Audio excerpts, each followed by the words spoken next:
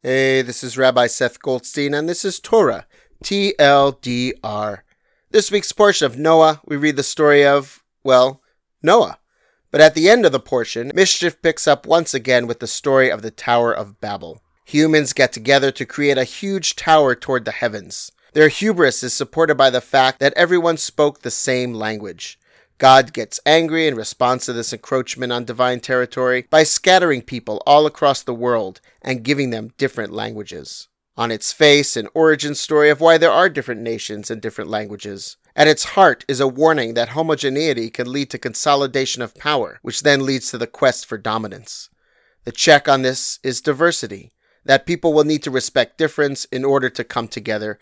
A classic commentary on this story is that when a brick fell off the tower and smashed, people lamented the loss of materials and the project's setback. When a person fell and died, everyone kept working.